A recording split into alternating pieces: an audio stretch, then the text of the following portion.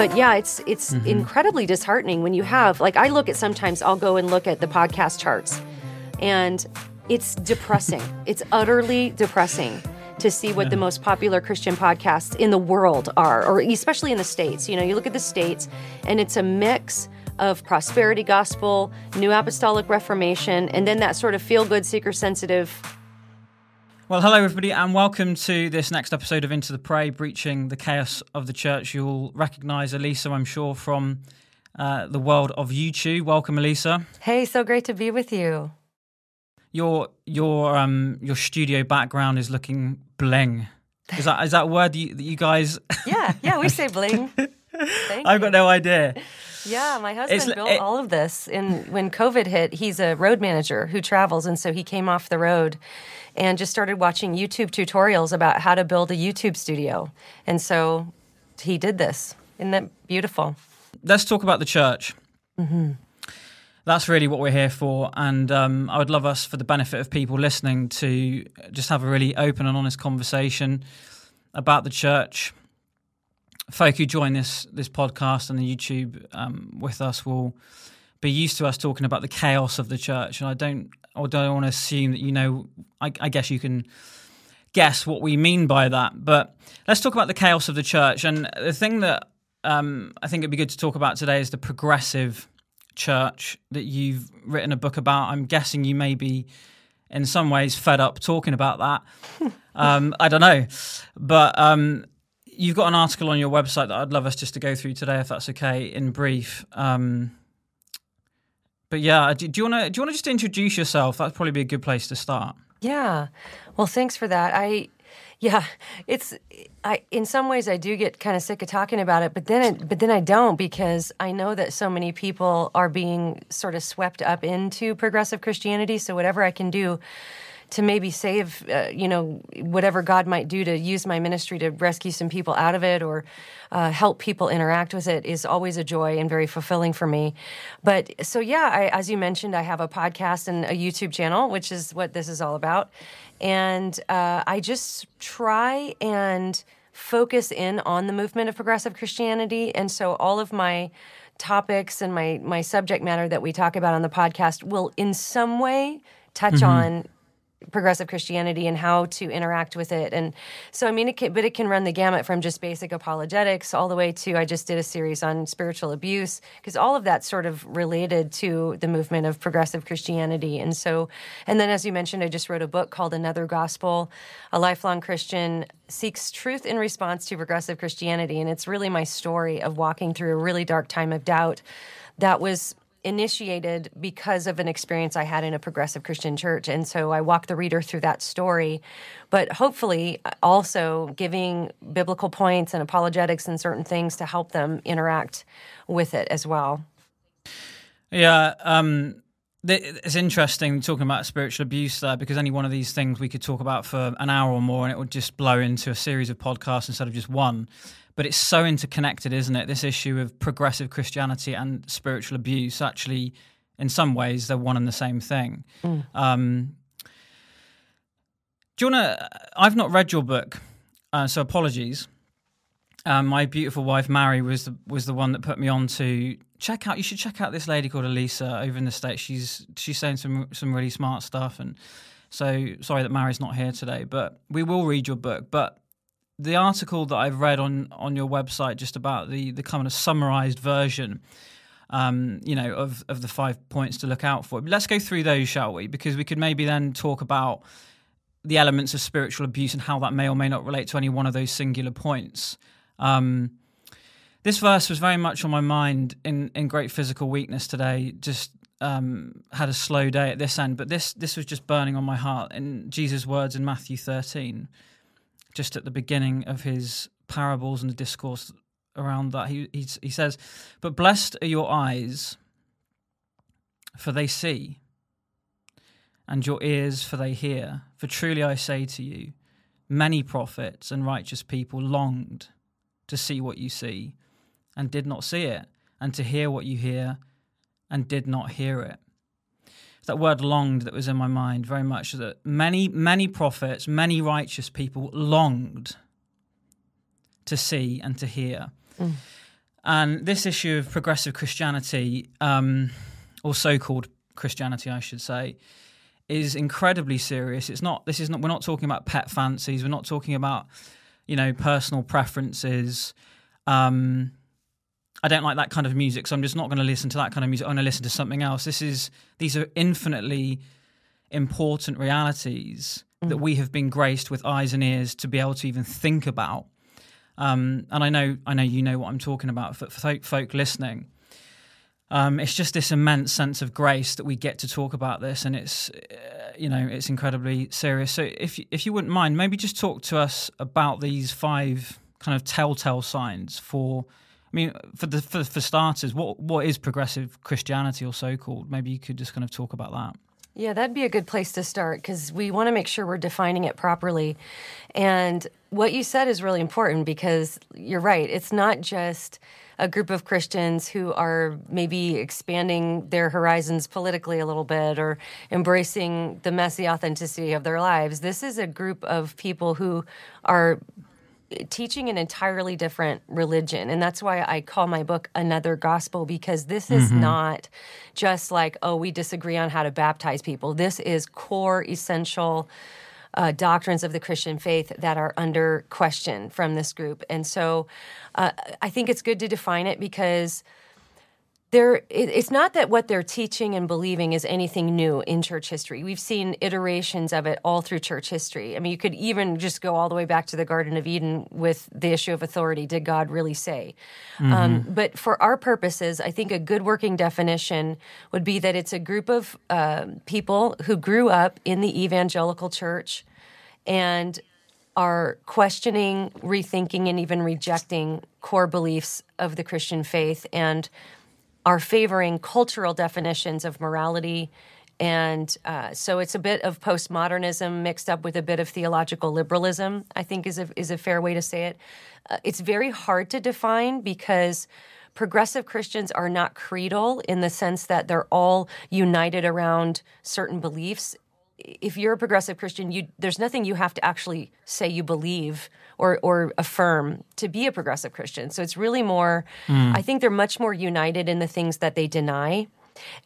So it's very fluid. There's a broad spectrum of beliefs that fall under the umbrella of progressive Christianity, but they tend to deny the same core gospel points. Yeah. And we can talk through some of those in a bit if you like. But I think I actually wrote this article that you're referencing. It was the first thing to my memory. It's the first thing I wrote about progressive Christianity.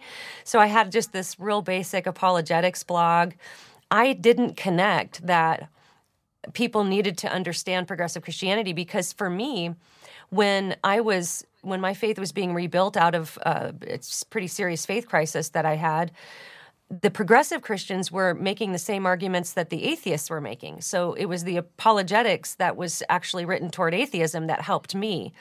And so this was the first article that I wrote specifically about progressive Christianity, and it kind of went viral. And I think that what that told me was that there were a lot of Christians who were facing this, and they didn't have language for it. They needed resources. And so that's when I decided to sort of zero in on progressive Christianity and focus on it.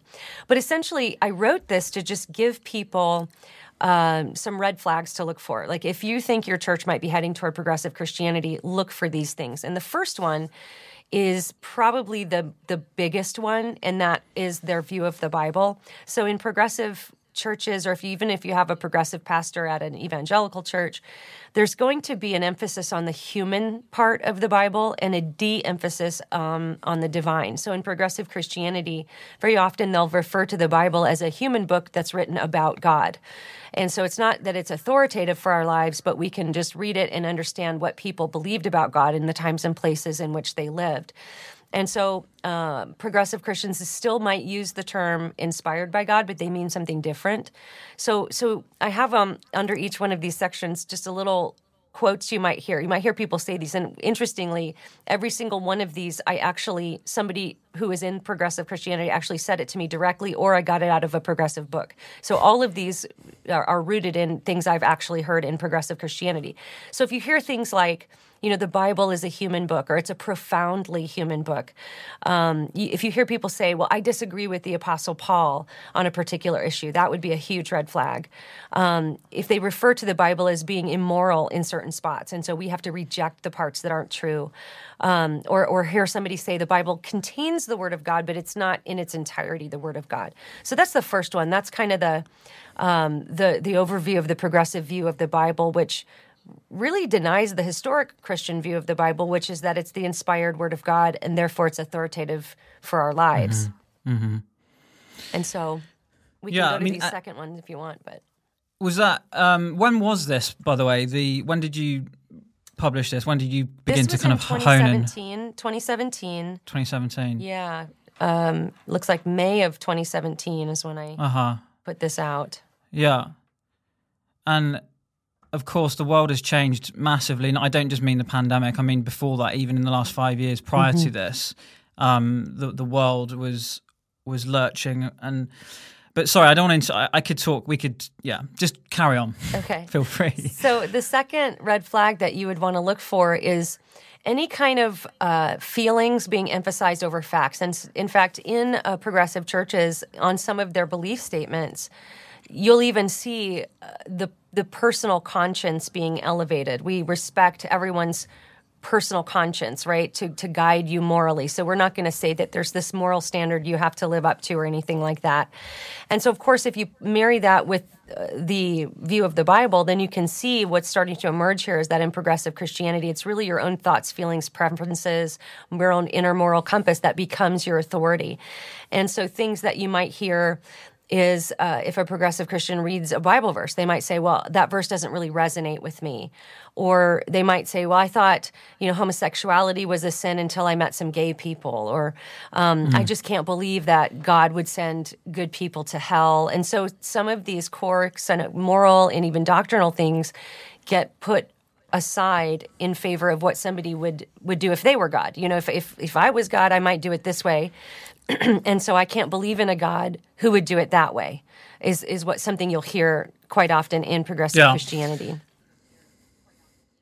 And then so in other words, the subjective trumping the objective. Yeah, it's like a subjective morality.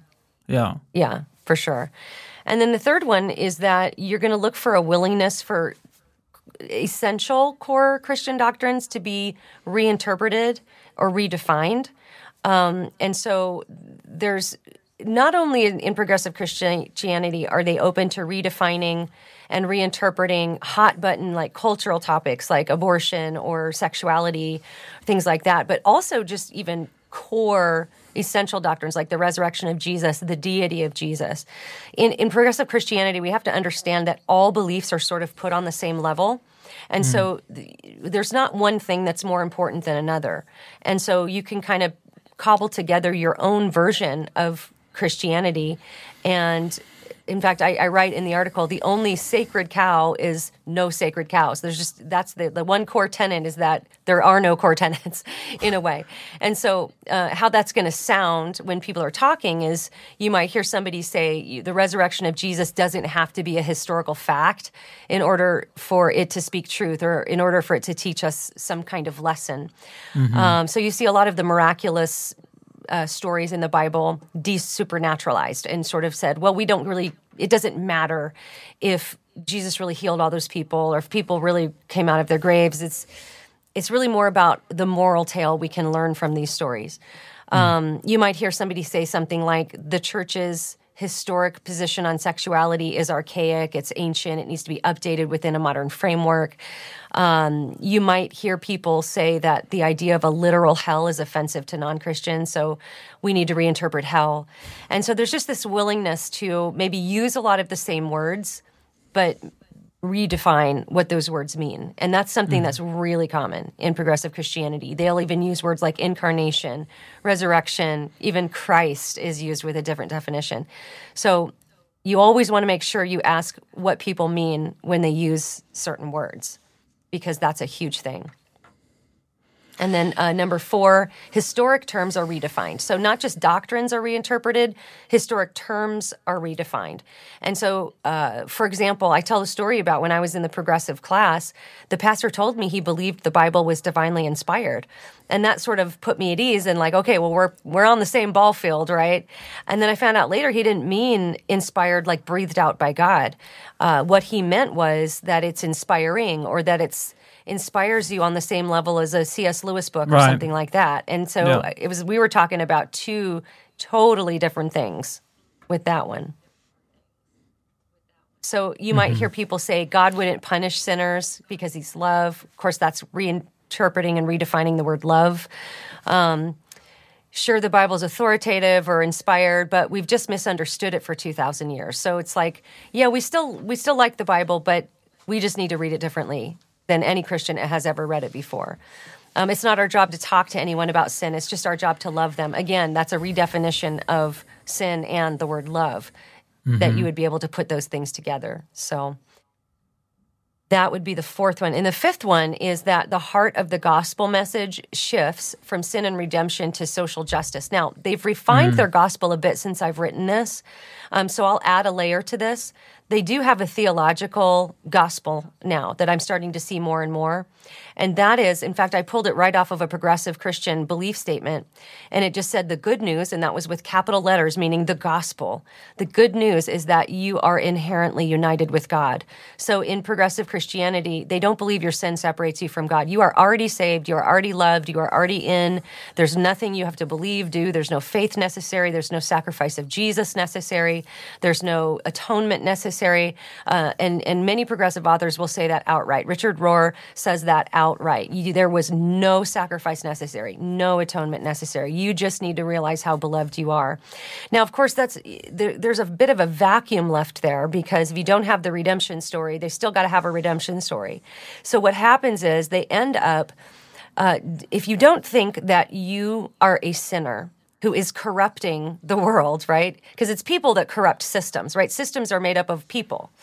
But they'll often take on the secular cultural definition of social justice, which if you don't think you're a sinner, then the corruption has to come from somewhere. So according to secular social justice, it's the corrupt systems that are corrupting people, because people are good. And so any system that gives people an unequal outcome has to be demolished and torn down, and everything has to be completely with an equal outcome.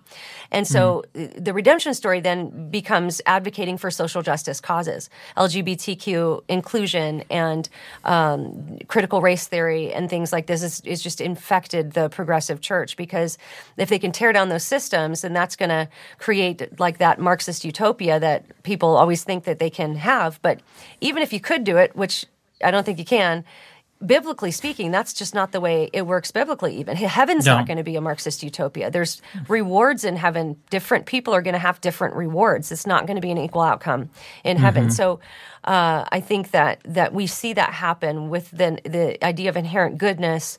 Well, then we have to figure out why the world is bad and tear down those systems to make it all equal. And you often see a lot of language of critical theory, critical social justice in progressive churches. Even listening to you talk about it, in one way, it's quite intimidating, because it is such, for folk who aren't maybe used to thinking like this or communicating about this, let alone with force, Ephesians 5:11, being aware that the Bible does say, hey guys, it is okay to expose works of darkness. It can be quite an intimidating, it's almost a temptation. Let's just pretend it's not there, head in the sand, and let's just hope for the best. Jesus is coming.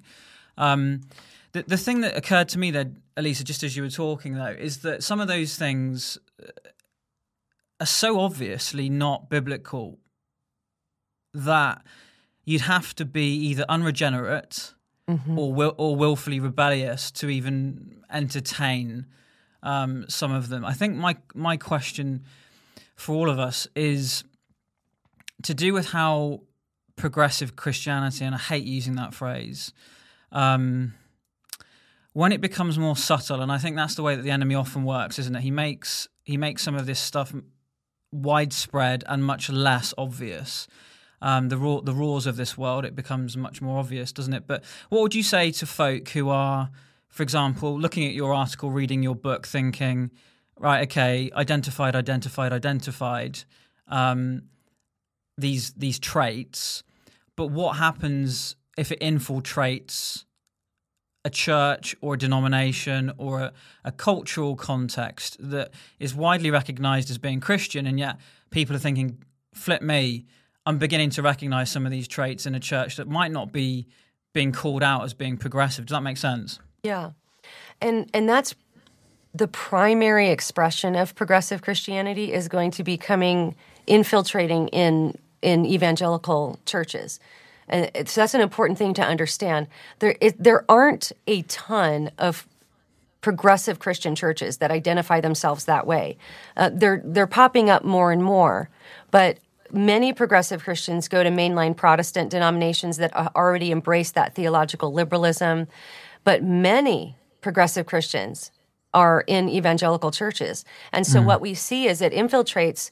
It can come from the top down, like if there's a new hire, a new pastor that tends to lean more progressive, who, remember, he's using a lot of the same words, and people are assuming that he means certain things, and so it can be very confusing for people because they might think, well, that wasn't all wrong, so was it progressive? And it can be very confusing. So it can come top down like that, but also from the ground up, progressive Christians who are in small groups who may not even realize that they're progressive Christians, but they are gay affirming, for example. And the only way to do that is to radically reinterpret the Bible or lower its authority. And so it's all kind of tied together. But I think that one thing that's really important for people to realize is that we have to confront it. We are not free to simply say, okay, we're going to just agree to disagree on this stuff. We can't do that. So people who are seeing it, you have to, call for a meeting with your pastor. And pastors, this is the one message I have to pastors all the time. Elder boards, if there's a pastor on staff who's teaching this stuff, you have to deal with it. I just had some pastors approach me at a conference, and they said, there's a woman teaching in our church that's leading people astray. And they told me some of the things she was teaching, and it was really heretical stuff. And I just looked at them and I said, you have to get rid of her. You have to confront her, of course. And they said, well, we've done that. We've confronted her. We've all this. And these are the guys that are actually in charge. And they said, well, we're afraid to do that because she's a woman and we're a bunch of guys. And I was like, you guys, you have to protect the women of your church and not allow someone, whoever it may be, to teach heretical ideas and lead all these women astray. Stand up and do your jobs. And so, I know that sounds kind of harsh, but that's my word to pastors. It's so hard. They don't want to let someone go that maybe they've been working with for 10 years and they genuinely love this person. But that's why there are biblical steps in place to confront. Of course, you want to try to let the person repent and all of that. But if the person is not going to repent for what they're teaching, we can't allow it in the church. We can't allow somebody like that to teach. And that's I think that's the biggest battle right now is people having the courage to do the difficult things like that. I'm going to be really honest. I'm going to be direct if that's okay, because I know we're on the same page here. For folk who, let me give you a quick example. I heard somebody who is dear to us recently. We were involved in some work outside an abortion clinic here in Edinburgh. And it wasn't actually the pastor, and I know the person won't mind us saying this, will obviously remain nameless, but it wasn't the pastor of their church who had said this. It was a senior leader of a network of churches who I would actually think, broadly speaking, have a reformed type theology. And this is quite serious, that the word from this senior leader of leaders, and men of men, was that, guys, it's perfectly fine if you want to go outside an abortion clinic and hold a placard, fine. But don't you dare pray. Don't you, as in out loud, don't you dare begin to say anything or whatever. The point this pastor was making is that, church, we should not be confronting culture. Now, that is so antithetical. That's so opposite to my understanding of what it means. It's the opposite to what my understanding is of being a lover of Jesus. And this is my question. This is my circuitous question: is do you think it's realistic that in a context like that, where it's already got as far as that, or it's as bad as that, do you think that people are actually? Is it realistic to think that you can go to a church leadership or a culture like that and expect there to be sufficient seismic change, which is what it would need to be for there to be a faithful understanding of what it means to be a disciple? Do you think it's realistic that the church are going to change, that those church leaders are going to change, or actually are we making this process more difficult for people because we're kind of trying to soften the blow of an inevitable situation, which is that you need to leave? Yeah. Well, I'll be honest, I'm sort of a skeptic. I have a pretty pessimistic nature when it comes to stuff like this. So, no, I don't expect that a lot of pastors are going to change. I've talked to too many people who have tried it. They go, but I still think you have to do it. You still have to take the biblical approach. Go to your pastors, express your concerns respectfully, humbly. But there, in most cases, it's going to be you that has to move on because, and I mean, look, I know that the Holy Spirit can do anything. I'm not at all saying that God can't change someone's hearts, but that's his job. So our responsibility is to respectfully bring our concerns to the pastors, have that meeting. Let me interject on that because, because in the back of my mind is spiritual abuse. And I listened to one of your podcasts with your dear friend. It was obvious that you both had a really close walk and close friendship and so on. And again, if Mary was here now and we'd had a four-way, we'd just be sharing similar stories and so on. You can relate to those types of very unique pains. But what this thing of going to pastors who I think are so wayward in that respect, is it in a sense, you're obviously thinking of the biblical maturity of going to your brother, etc. But is it almost? I'm thinking of the spiritual abuse that almost will definitely come if you're in such an unhealthy context. And of course, for some people, that's not so much of an issue. You can just deal with it. But for others, it can be controlling, it can be manipulating, it can be crushing. Yeah. So what would you say in that kind of? I've lost you on my camera here. There you are. What would you say to that? Yeah, no, and that's a good point to bring up. I think that here's what I might say. If you're a younger Christian, a less mature Christian, and you start to see this stuff, I don't think you're necessarily required to go have a meeting with the pastor, right? You need to protect yourself, and if it's time to go, it's time to go. If you're in an unhealthy situation, it's okay to leave a church. That's the thing about spiritual abuse. If you feel like you're not allowed to leave, or you feel like, somebody has that kind of power or control over you, you are not required to stay in a church. Now, we also don't want to create a culture of church hopping and things like that. But if you're starting to see things that are giving you serious red flags about this, it's okay to go search for a biblically faithful church. That's okay. I guess I would be saying it more to mature Christians who might have some influence. If you're a leader, if you're involved, hopefully if you're a mature Christian, you are going to be involved in your church. And sometimes, you might be spotting this stuff really early. Maybe it's just a curriculum that was chosen for a small group study, and you're able to say, hey, I have some concerns about this curriculum. Here's why. You never know. And you just be led and do it biblically. But yeah, that is a good point. You don't want to engage in something where you're being manipulated and things are spinning. It's always okay to go find a biblically faithful church. Yeah. So I don't know if that's a full answer, but that's how I would parse it out for somebody asking. No, thank you. It is. And it, of course, we pray, don't we, that these types of church cultures are convicted and, pastors and leaders who are wayward are arrested at the level of their conscience, and there is profound change and repentance and tears and weeping. That's what we're praying for. That's what we're longing for. Yeah. Just conscious of time here.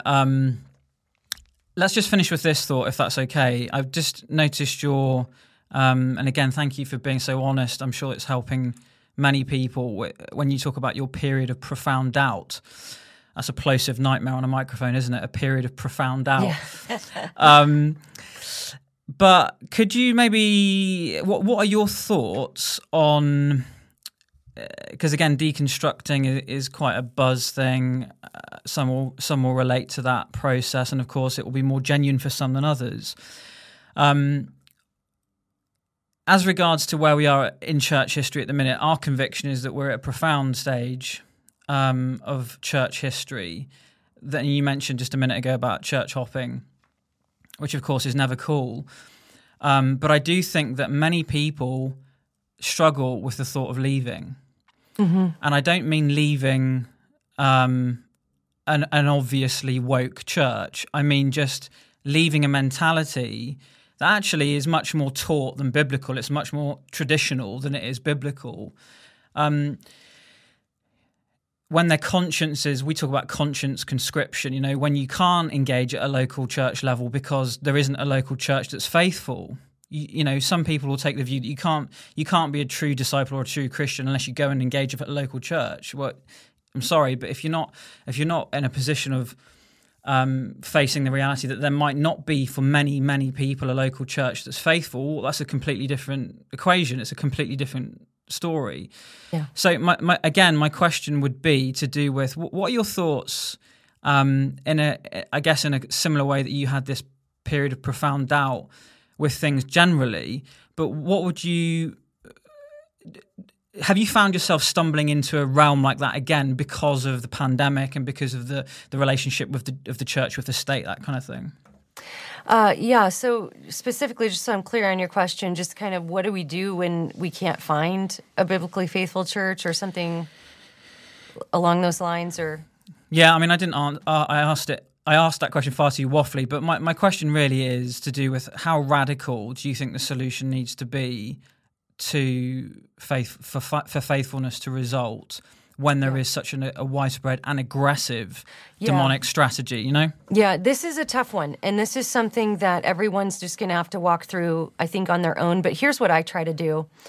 I get criticized sometimes because I'm slow to call someone a false teacher. I'm slow.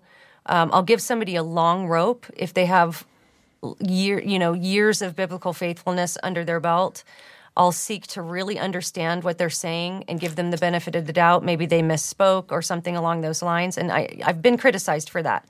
But the reason I do that is because I want to give other people the same courtesy I would want them to give me. If I could easily be buying into something that's a bit wrong. And if we just write each other off and, don't, like, there were a lot of people, for example, I was very slow to speak out on the Enneagram.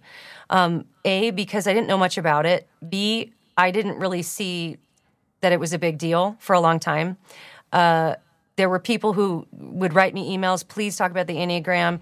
And what is that, Lisa? Sorry. Okay, so the Enneagram is, I don't know if it's popular where you are. It's really popular here. Essentially it's a personality test.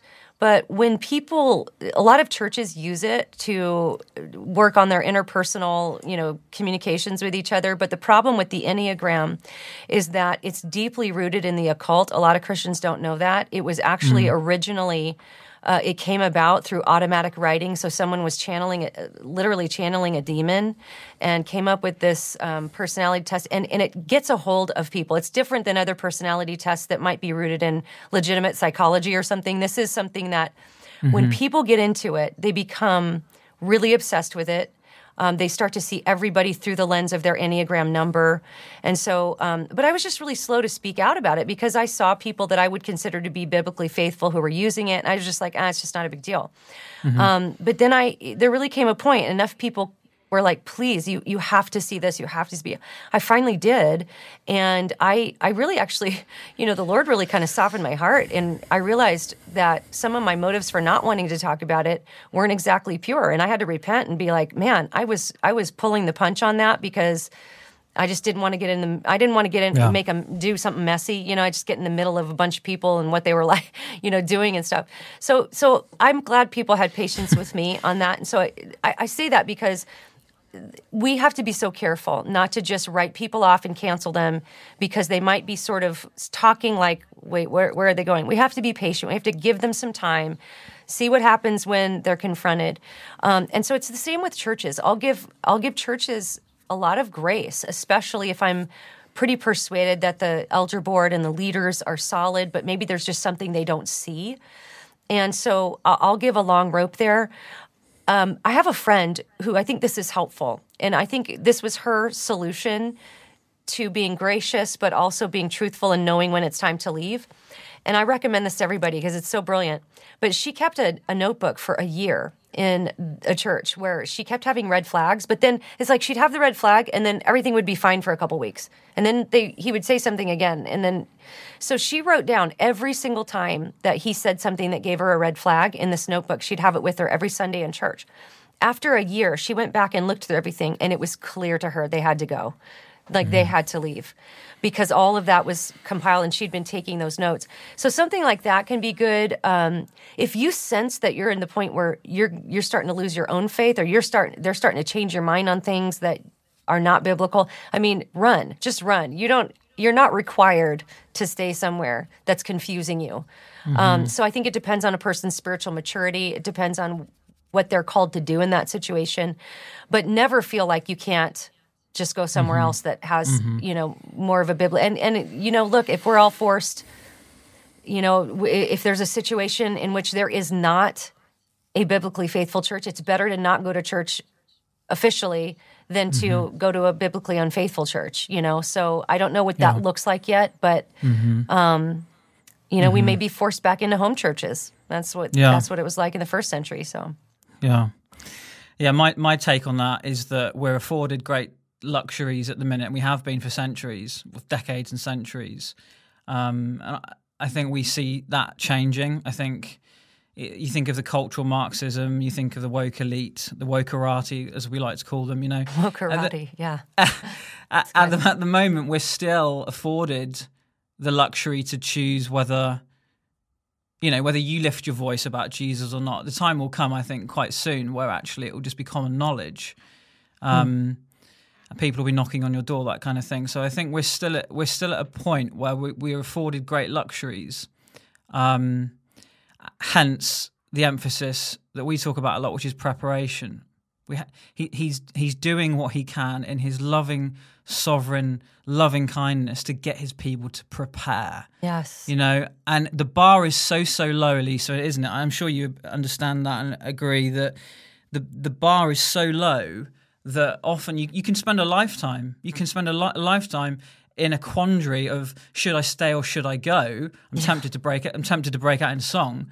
Yeah. And the next thing you know, you're in your 50s, and it's like, oh, actually, no, I should have left 20 years ago, type thing. Yeah. So, final question, because I could talk to you for another half an hour, and that would be going beyond the realm of our time together. But listen, can I ask just another direct question about progressive stuff, which is that I think most people listening won't be in a situation where they've got, they're in a church where the divinity of Christ is being denied, for example, but they may well be either in a church directly or massively influenced by one without being a member. So, for example, through music, worship, resources, books, teaching, that kind of thing. We're living in that age increasingly.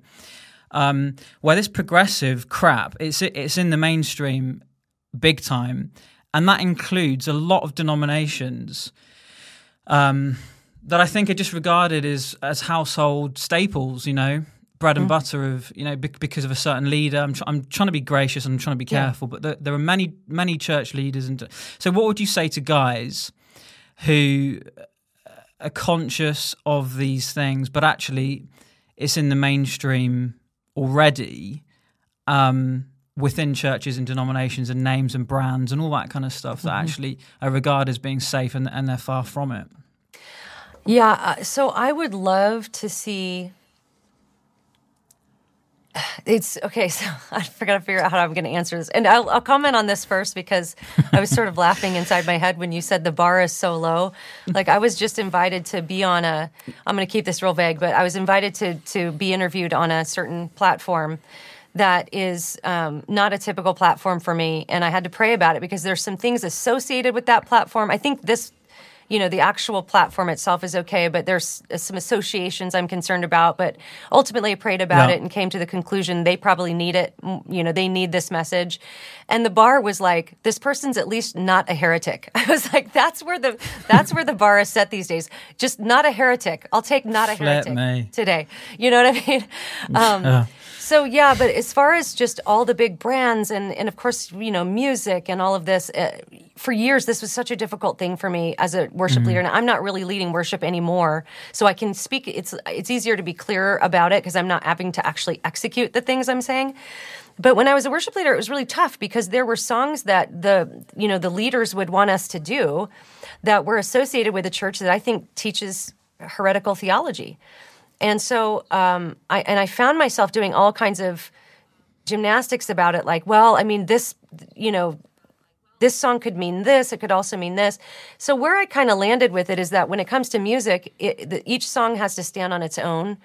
And I'm still kind of at the point where I would love to see churches just remove some of those artists and brands and anything produced through a certain record label.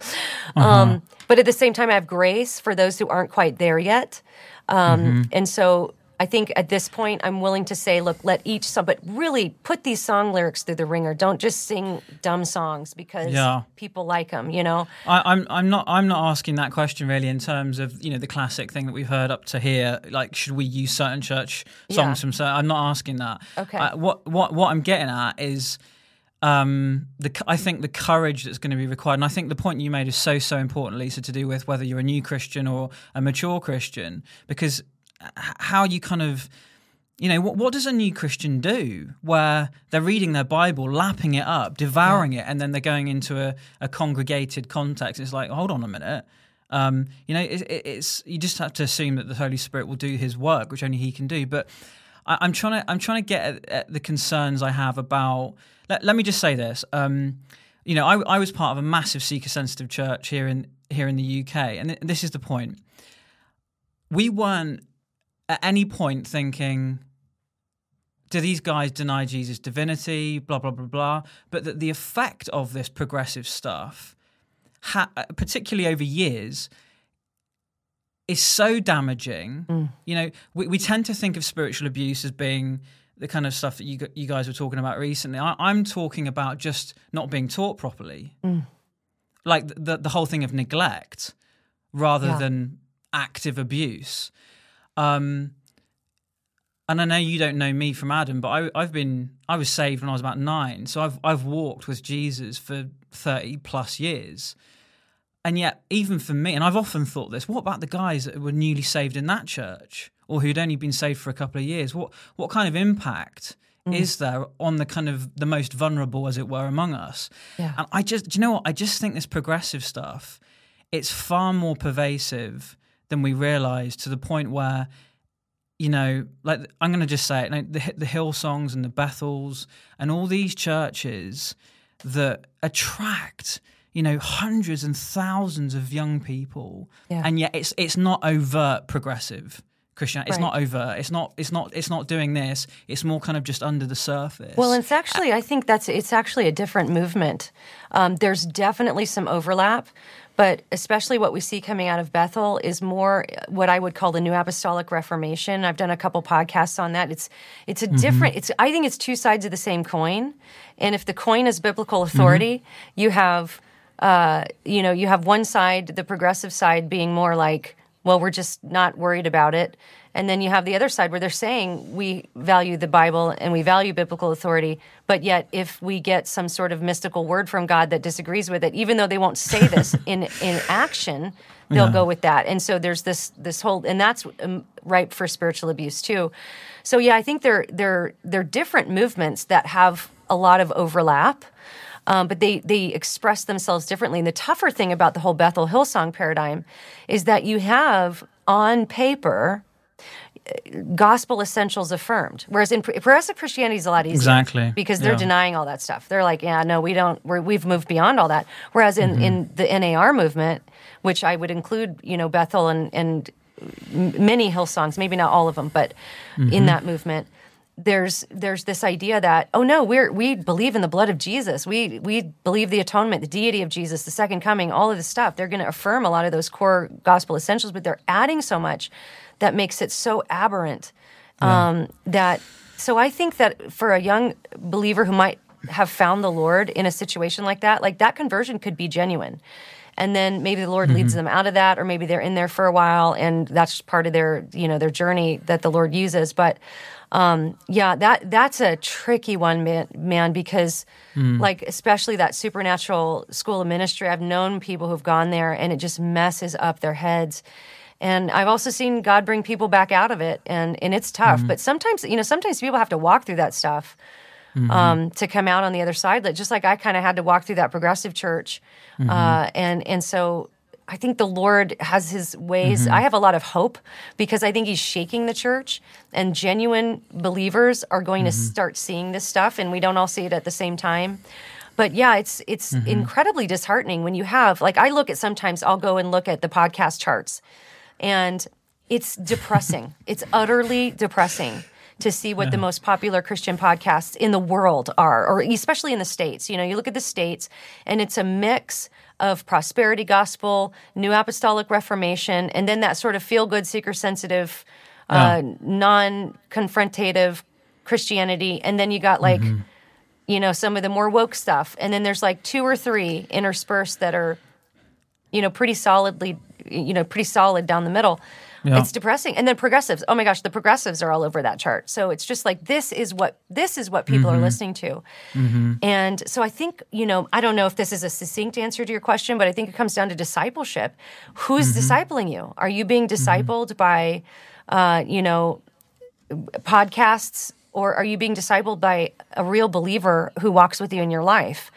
Because I think, do you know what? I think many people are being discipled by content, digital content. Yes. Because of the pressure to be like, oh, I need to be in the building. It's 10:30 on Sunday. I need to be in the building. If I'm not a Christian, or I'm backsliding. And actually, irrespective of what kind of what they're getting fed, and then they have to go away. So it's kind of like a double whammy, isn't it? They're getting oftentimes, a very poor diet locally, and then they're getting stuff that they think is topping them up. It's just topping them up with, it's like having a KFC after a McDonald's. Yeah. We're talking in metaphors, and my time's gone here, and I'm sure we both could keep on just talking, but did I interrupt you? Did you have anything else you want to just finish with? That was basically it. It's just, it's like, it's a tough problem. It's really a tough problem. We need the local church to be strong and really disciple people, Yeah. Yeah, it strikes me just before we pray that just thinking of that scripture at the beginning about the preciousness of being given eyes and ears to see any truth, anything right, anything true. This kind of thing is not going to be navigated like a walk in the park. There's great friction, great forces involved, and we do need to be in the place of intercession. We do need to be in the place just on our knees in prayer. But it's going to involve, I think, very, very difficult decisions. And for a lot of people, great heartache, anguish, the anguish of Christian discipleship. Yeah. It's really good to chat. So thank you. Thank you. It's great to talk with you. Yeah. Would you pray for us? This is into the pray. Yeah. So without being legalistic, we try and finish with prayer, if you'd be so kind. Yeah, absolutely. Father, thank you so much for this discussion today, and so many heavy topics and heavy things facing your church, but we rest and trust and know that you are sovereign over history, and in that we can actually find great joy in how the church is being shaken up all over the world. Lord, we know that you're using what the devil meant for evil. You're using things and orchestrating things that we can't even see, that we can't even be able to comment on, because you know the end from the beginning. And we trust you. We trust you in all of this, Lord. And we just pray that for anyone listening to this today who might be resonating with the message, but maybe they lack courage, would you give them courage? If they lack clarity, would you give them clarity?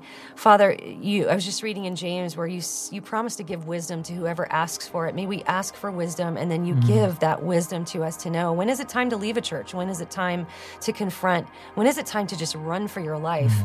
And Father, I pray that you would rise up true disciplers in local churches to walk with people and to hold the gospel strong. As we know, this is a qualification of the elders, is to refute false doctrine. That's a literal qualification of a biblical elder. I pray that we would take that more seriously, that your church would take that more seriously. And I pray that you would, ultimately, you are our shepherd. Shepherd us through this, Lord. We trust you. We know you're up to great things. And we pray for truth to go forth. And it's in the name of Jesus we pray. Amen. Amen. Father, we do thank you for kindredness. We thank you for that immense sense of anything's possible when your people come together and agree with who you say you are. And Lord, we pray now for that bar that is we talk about and we think about, but Lord, we long for your glory. We long for the name of Jesus to be lifted high. We long for as many people to be drawn to you as possible. And so we think of the bar and we think of your glory, and we pray, use us to see that thing not just incrementally lifted, but massively, significantly off the rails, as it were. And Lord, I pray especially for that lingering effect of seeker-sensitive, progressive spirituality, which is no Christian discipleship at all. Lord, we pray that whether there is a sense of being intimidated into not being too intense, people can't be serious without fear of being labelled as being whatever. Lord, we pray for that intensity. We ask for that sobriety and seriousness in your people, in those saved for ages, those who are new. Lord, we pray that there'd be a willingness to confront culture in that way, and confront the spiritual cultures that aren't prepared to be serious and sobered. And so we ask for that sobering in your people across every nation. In Jesus' precious name. Amen. Amen.